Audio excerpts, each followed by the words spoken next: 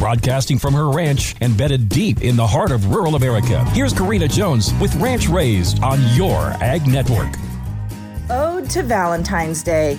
Calving then, calving still. Always have, probably always will.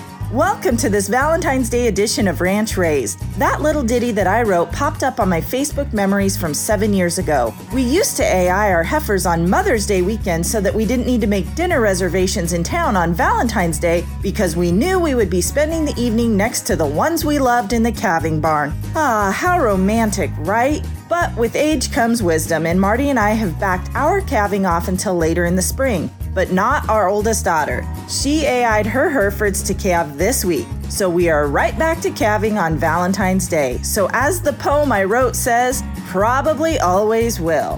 When you are doing what you love with the ones you love, I guess that makes for the most perfect Valentine's Day. No chocolate or flowers can compare to watching new life be born and being thankful for this way of life with your family. I will probably thaw out some steaks, and I have plenty of homegrown green beans canned in the pantry. I'll either put together a pie or whip up some of those Jones Ranch Buckaroo brownies and call it a day. But if any of my girls bring home dark chocolate from their classroom Valentine's Day parties, it's mine. After all, Mama is home calving your Herefords, and as the song says, that's the way love goes.